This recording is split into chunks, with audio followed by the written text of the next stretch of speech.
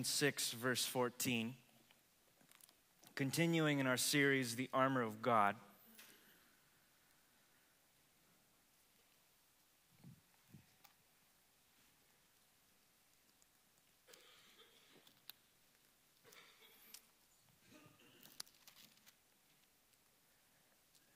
Let's just start reading at the beginning, verse 14.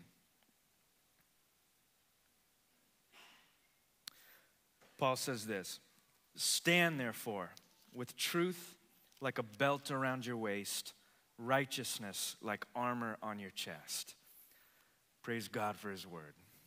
Let's pray. Heavenly Father, we just come before you today with humility and wonder and awe. That you, the God of the universe, did not leave us to our own devices, but you revealed yourself in your holy word. And God, as we open it today, we ask that you would reveal in your word the power of Jesus Christ to your church. It's just as Paul explained elsewhere, that Jesus, you yourself are God's mystery. You are the mystery, Jesus Christ, in whom is contained all the treasures of wisdom and knowledge. We want to fall at your feet and receive from you and glorify you and worship you and be conformed into your image. And thank you that it was you who prayed. It's by your word that we are sanctified. It's by your word that we are changed. It's by your word that we are transformed. And so, Lord, as we open up your word, we pray for that deep transformation of the heart. Not just our minds, not even just our behaviors, but, Lord, everything.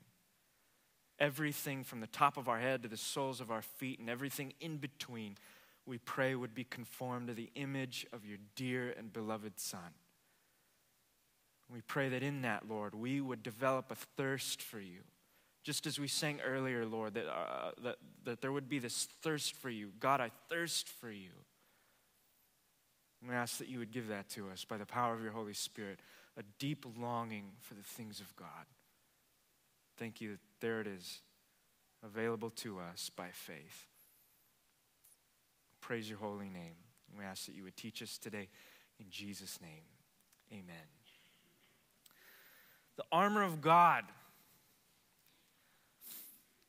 Paul's explanation of the tactics that a Christian has in order to stand firm against the powers of darkness, against the oppression of evil and spiritual forces of darkness. How do we stand against such things? Paul says, you have been given the armor of God, in which case, in which you are to stand against the schemes and the tactics of the enemy.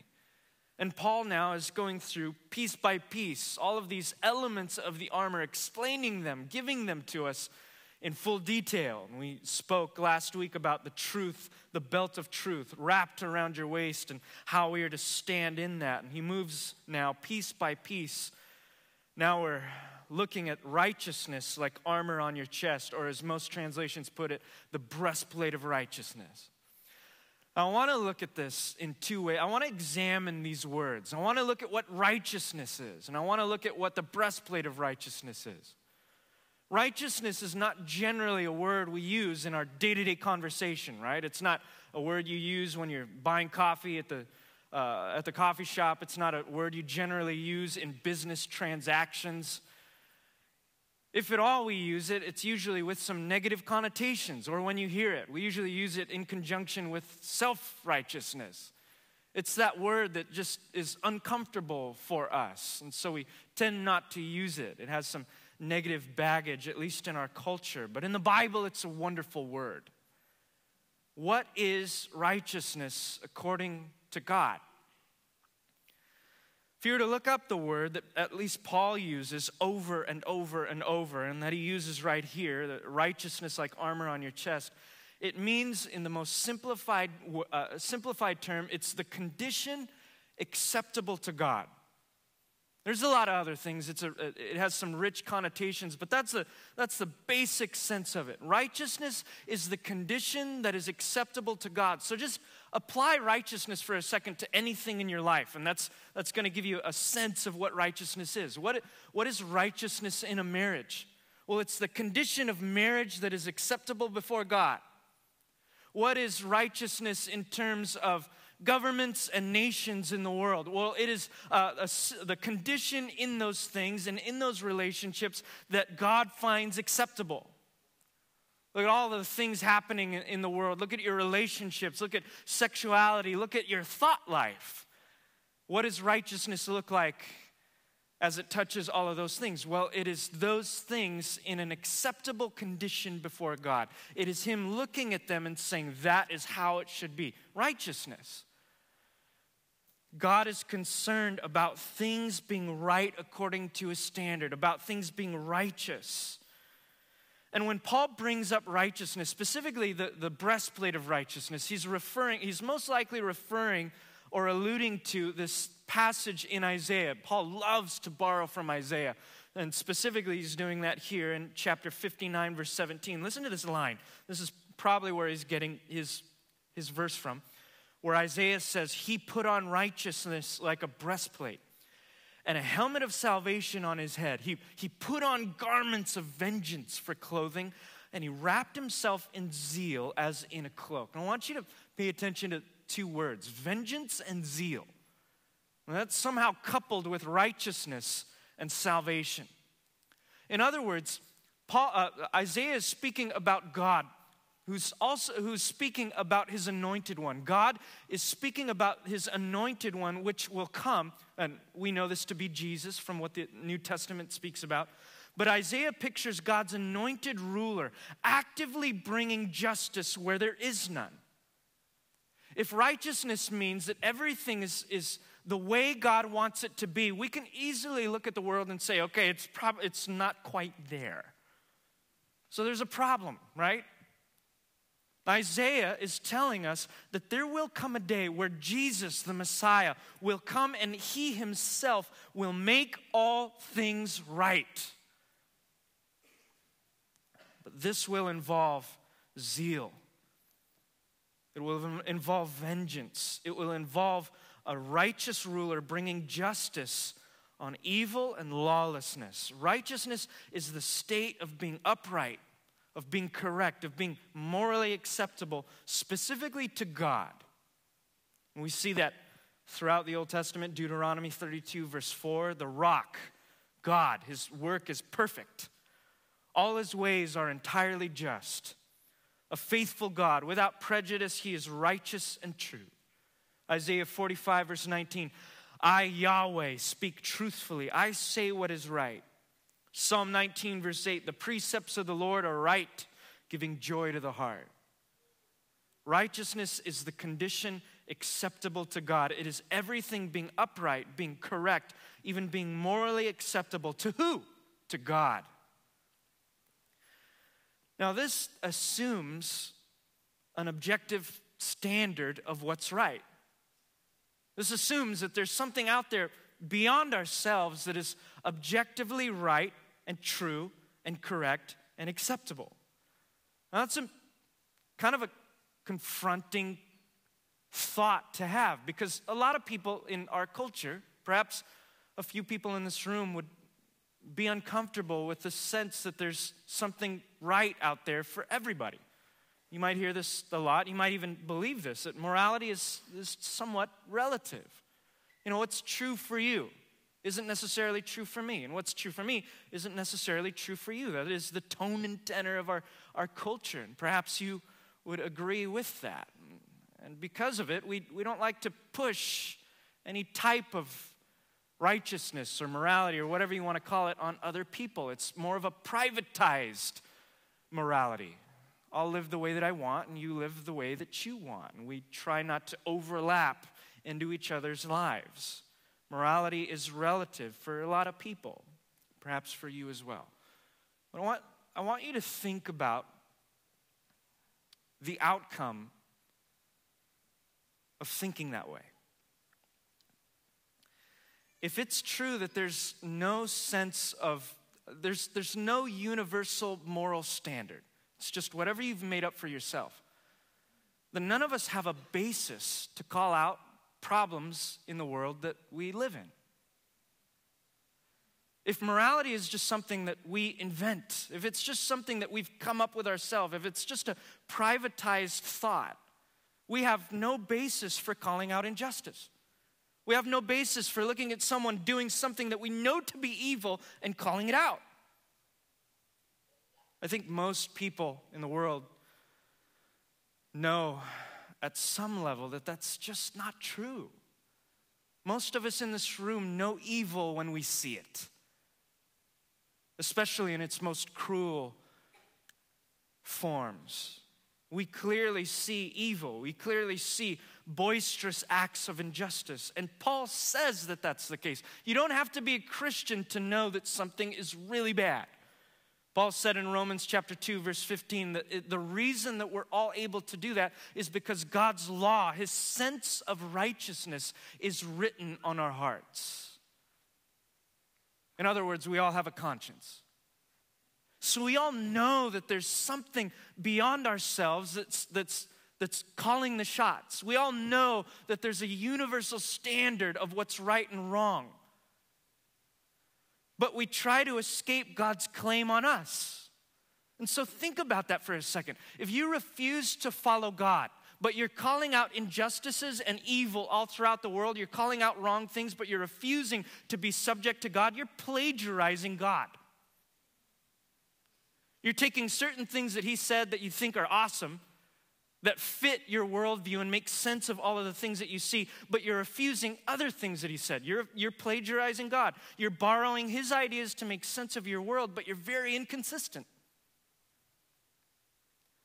You're not subjecting yourself to his righteousness except for when it's happening around you at your expense. Righteousness is the state of being upright, correct, acceptable to God. But if we're to be consistent, it should affect everything, including ourselves. Now, if that's righteousness, what's the breastplate of righteousness? Why does Paul say, okay, wear this on yourself, Christian?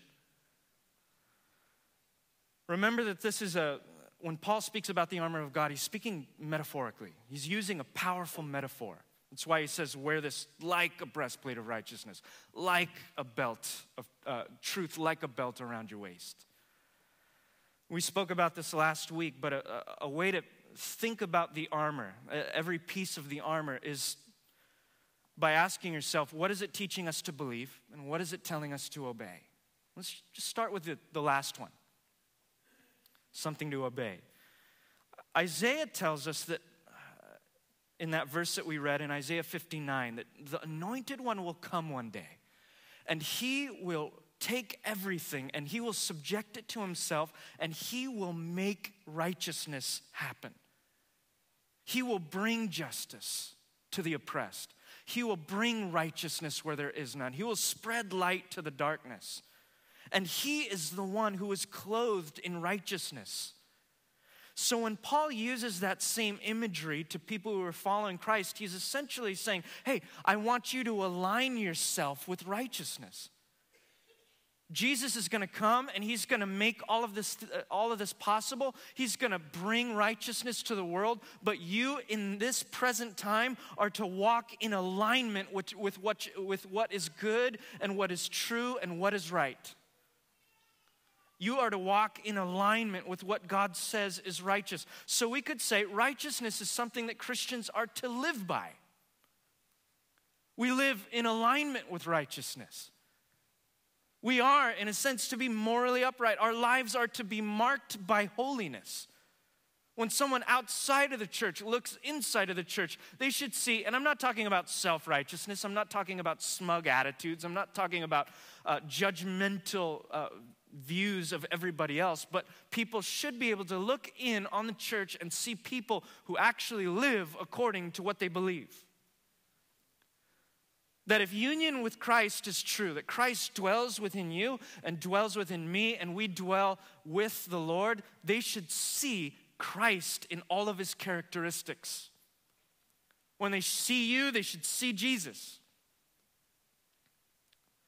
Our lives should be marked by the way Jesus lived and what he stood for and what he believed was most important. Now that is a problem, right? And that stirs up a bit of a problem. And the problem isn't with God being righteous or even God calling us to be righteous. The problem is in us.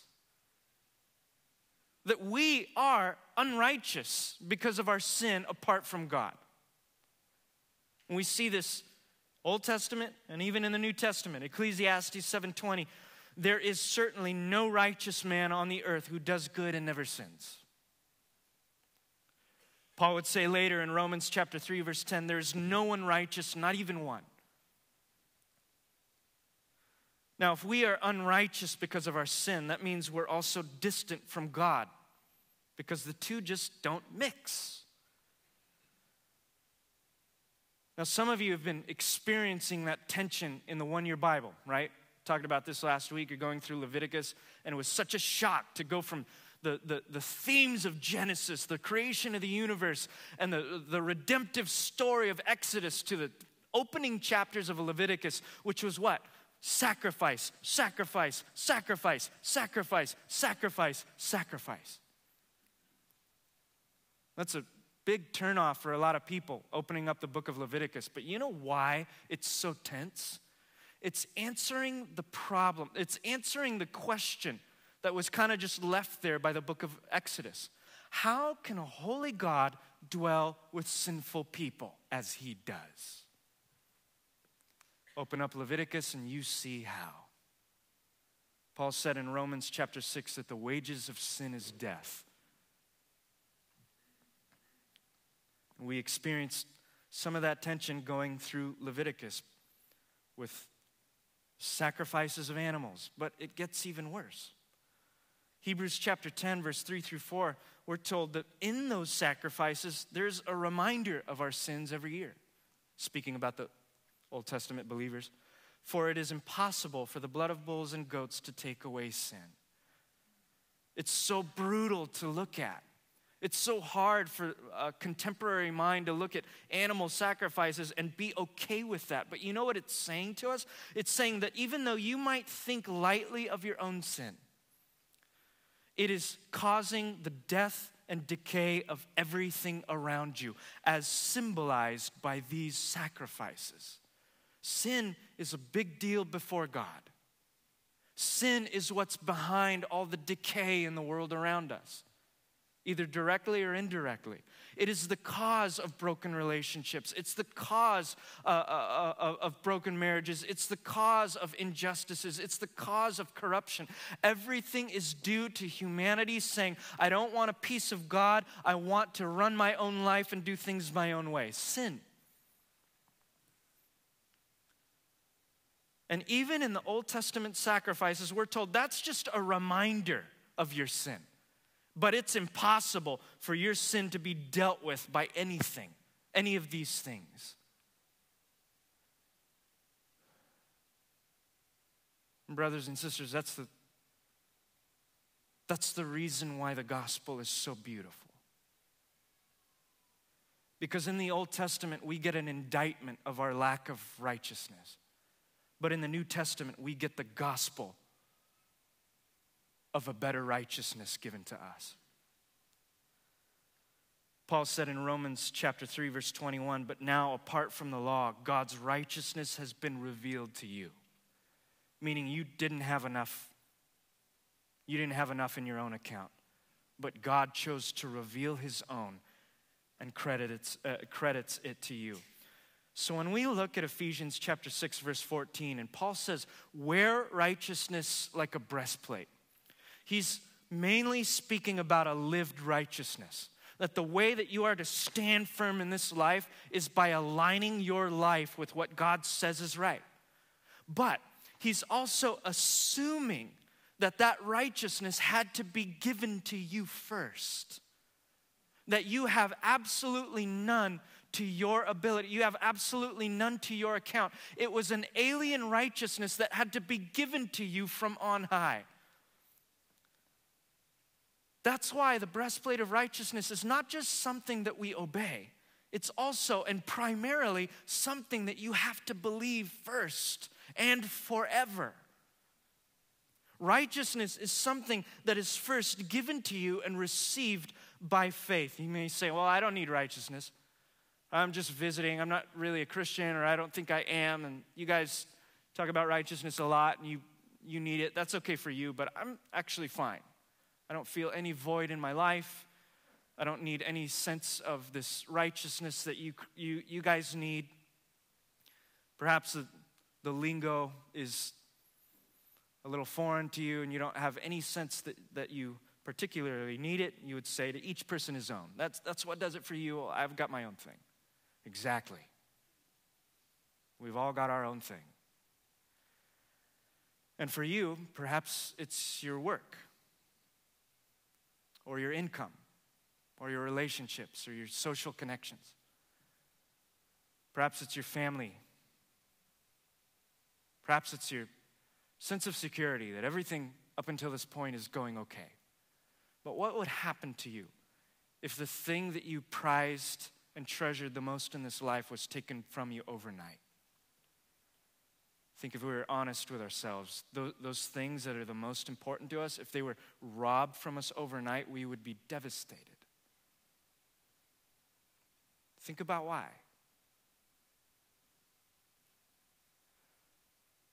It's because we have set certain things up in our lives that are there because they justify our reason for existing. We do have a sense and a longing for righteousness. The difference is we're trying to be right before ourselves. So for some of you, it might be your job. You work hard at your job. You're striving for promotion because your identity is wrapped up in it. And it is the very thing that is making you feel like a better person. It's your justification for being here. It is your justification for being alive. It's your justification for living in Santa Barbara. For some of you, it's relationships. If that was taken from you today, you don't know who you would be because that person, that relationship is what makes you who you are. That justifies your reason for getting up in the morning. And the list goes on. Just empty space, plug in whatever it is for you. All of us are at some level trying to justify ourselves all the time. The Bible doesn't say that's necessarily wrong. It just says it's necessarily misplaced. The Apostle Paul says, you'll never find satisfaction in any of those things. They're not inherently bad, but they're not going to make you feel. They're not going to bring you to that point where you say, now my life matters. They're never going to satisfy that deep longing in your heart. They're never going to bring you to a place where you're like, okay, I guess I've achieved. The Word of God declares that the only way you will ever be able to experience that depth of meaning in your life is when you put on an alien righteousness clothed in Jesus Christ himself. In fact, in that verse I just read, I'll just read the rest. Paul says, now apart from the law, meaning apart from you trying to make something of your own life, you trying to do the right thing, apart from that, God's righteousness has been revealed, attested by the law and the prophets. That is God's righteousness through faith in Jesus Christ to all who believe. Since there is no distinction, for all have sinned and fall short of the glory of God. Listen to this. But they are justified freely by his grace through the redemption that is in Christ Jesus. Amen. That means for the Christian, the only way our life makes sense, the only way that we can satisfy that longing, the only way that we can experience real fulfillment, the only way that we can deal with the brokenness that we encounter, the only way that we can make sense of the world around us is by union with Jesus Christ. It's by him making his home in our heart, by us being born again, by us being in him, and by us being conformed to his image, Romans 8:29. That is God's goal in you being with Christ, is that you would be conformed over and over and over into the image of his dear beloved Son. So what is the breastplate of righteousness? It is you being conformed to the righteousness of Jesus Christ by his great power, by the power of the Holy Spirit. It is us growing in righteousness. And you say, well, I thought the armor of God was there for us to stand against the devil's schemes. Oh, you know how it does that? Ephesians chapter 4, verse 27 says something like this. Do not let the sun go down on your anger, thereby giving the devil an opportunity. Satan feeds on those compartmentalized places that you let him be the squatter that he is. Union with Christ does not mean, Jesus, you can have this part of my life, but I'm keeping these other 712 things. It doesn't mean you can have me on Sunday morning when I'm with everybody else that you can have on Sunday morning. But on Monday, I'm going to do my own thing. It doesn't mean, Jesus, you can have some of my finances, but not my sexuality. It doesn't mean, Jesus, you can have my sexuality, but none of my relationships. It doesn't mean, Jesus, you can have this part, but not that part. Union with Christ is an invasion of your personal space. It is an invasion of your private morality. It is an invasion of everything that you have ever known. Following Christ is free and costly at the same time.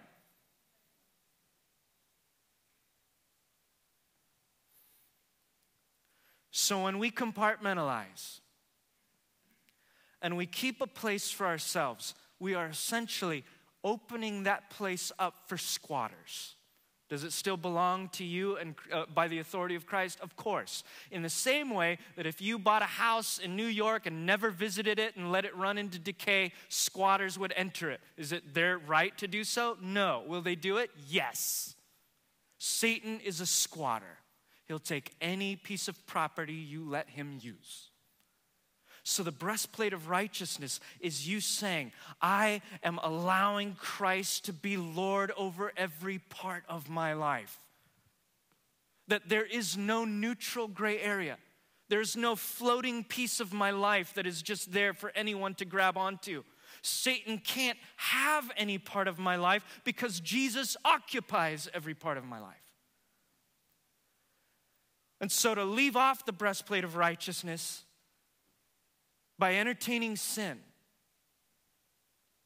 by compartmentalizing some parts of your life, not letting them be subject to Jesus Christ, by entertaining sin, by doing things your own way, by walking in things that you know are not the will of God, by ignoring the will of God, by harboring certain things that you know are not right. Paul gave just one example, anger that turns into unforgiveness, that turns into bitterness, things of that nature. To leave off the breastplate of righteousness is not only to leave yourself vulnerable to the attacks of Satan, but it's to scorn and trample underfoot the grace by which you have been saved.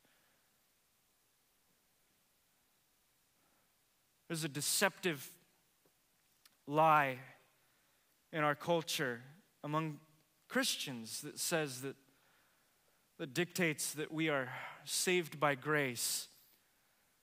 And because we're forgiven of our sins, we can kind of do whatever we want because, well, your sins will be forgiven the next day. The late German pastor Dietrich Bonhoeffer used to call that cheap grace. Dietrich Bonhoeffer was a German pastor who lived and ministered during the height of Hitler's rise to power. And there was a point in his life where he left Germany, I believe to Great Britain, to minister there from afar. And he had grown convicted in his heart from leaving his native country.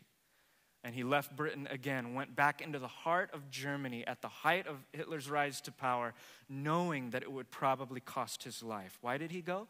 He knew that all of the things that he believed were compelling him to do something about it. At that time, his big thing was this indictment against the church leaders in Germany at that time who looked with a blind eye at all the evils and atrocities and injustices that were going on right before them. And he was calling them to obey the word of the Lord. Calling them to obey, calling them to call out injustice and call for righteousness, calling them to live according to what they believed. And in one of his books that he wrote, one of the Costa Discipleship, one of his opening chapters was that crazy indictment against that fake facade, that grace excuses our sins so that we can continue to entertain it. I want to read you this passage. It's pretty long, but track with me. Bonhoeffer says this. He says, cheap grace is the deadly enemy of our church. Cheap grace is the preaching of forgiveness without requiring repentance. It's baptism without church discipline. It's communion without confession. Absolution without personal confession. Cheap grace is grace without discipleship. Grace without the cross. Grace without Jesus Christ, living and incarnate. Costly grace is the treasure hidden in the field. For the sake of it, a man will gladly go and sell all that he has. It is the pearl of great price to buy, which the merchant will sell all his goods. It is the kingly rule of Christ, for whose sake a man will pluck out the eye which causes them to stumble. It is the call of Jesus Christ, at which the disciple leaves his nets and follows him. Costly grace is the gospel, which must be sought again and again. It's a gift which must be asked for. It's the door at which a man must knock. Such grace is costly because it calls us to follow. And it is grace because it calls us to follow Jesus Christ. It is costly because it cost a man his life. And it is grace because it gives a man the only true life. It is costly because it condemns sin, and it is grace because it justifies the sinner. Above all, it is costly because it cost God the life of his Son. You were bought with a price, and what has cost God must not be cheap for us. Brothers and sisters, do not be fooled by cheap grace. Those of you who believed in Christ, you are saved by grace, not of your own works, but by grace through faith in Christ. But don't be fooled by the cheap version. Grace is not a license to keep sinning. Grace is a motivation to turn from sin because you love Jesus more than your sin. This is exactly what the Apostle Peter was attempting to explain. This is what grace does to you. He says, therefore, with minds that are alert and fully sober, set your hope on the grace to be brought to you when Jesus Christ is revealed at his coming. As obedient children, do not be conformed to the evil desires you had when you lived in ignorance. But just as he who called you is holy, so be holy in all you do. For it is written, be holy because I am holy. Brothers and sisters, the breastplate of righteousness is given to you and I by faith in Christ. Or something we never had before. An alien righteousness not of our own that was wrapped up in Christ was given to us to wear. But we, brothers and sisters, are called to wear it in our adoration for Jesus Christ. That means we are to be set apart for the glory of God. That means we are to look different than the rest of the world. That means our lives are to be radically changed. That means the world is supposed to look on the inside of the church and see a counterculture, one that loves them desperately but looks very mysteriously different. Not so that we can be pious and uptight, not so that we can be religious bureaucrats and snobby Pharisees, but so people can see that union with Christ is the most important thing in our life, not just religious rote practice. So that the world can see on the inside that there's a group of people that believe that Jesus rose from the dead and it actually changed them. And most importantly, so that we can know and sense and believe and walk in the power of God and not just a bunch of rituals to fill our time on Sunday morning.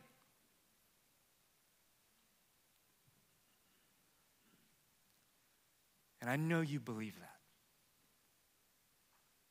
I know you believe that this is true. What Paul seems to be saying right now is that Satan's tactics are going to involve him coming against you to derail you from the things that you know to be true. One of those is going to be that you are acceptable before God because of a righteousness not your own. Satan will tell some of you that you don't deserve it, that you're not worthy enough, that you shouldn't even be gathered together with the rest of the saints on a Sunday morning, that you should just give up right now. That's a lie from hell. Satan will tell some of you that you need to try harder because you didn't do well enough last week. That somehow there's something missing from your life that you need to do in order to find acceptance before God. That is a dirty lie from hell. Satan will tell some of you that you are dirty, that you are worthless, that you have messed up so bad in the past, so bad yesterday, so bad today, that you are not like the rest of the people in the building. That is a lie from hell. The Bible says that you are made just and accepted and holy because of what Christ has done for you. You are no longer a sinner by identity. Though we will make mistakes and we will sin, you are by nature now a saint, a brother and sister in Christ, a son and a daughter of the living God. And that, brothers and sisters, is what should compel and motivate you and I to want to live differently. We recognize that in our past lives, we were entangled by everything that the world had to offer. And when the light went on by the power of the Holy Spirit, we saw that we were settling for something less. When you begin to see that truth and walk into it, not by trying to pull yourself up by your bootstraps, but by desperate prayer and longing for the power of the Holy Spirit to show himself on your behalf, you have put on the breastplate of righteousness. Paul says, keep it on, man. Because you're going to withstand a battle, but you will stand. Not by yourself, but by everything that God has revealed and provided for you. Stand therefore. The truth like a belt around your waist, and righteousness like armor around your chest. Some of you have been getting beat up this week for that very reason. Perhaps you just haven't been wearing your clothes.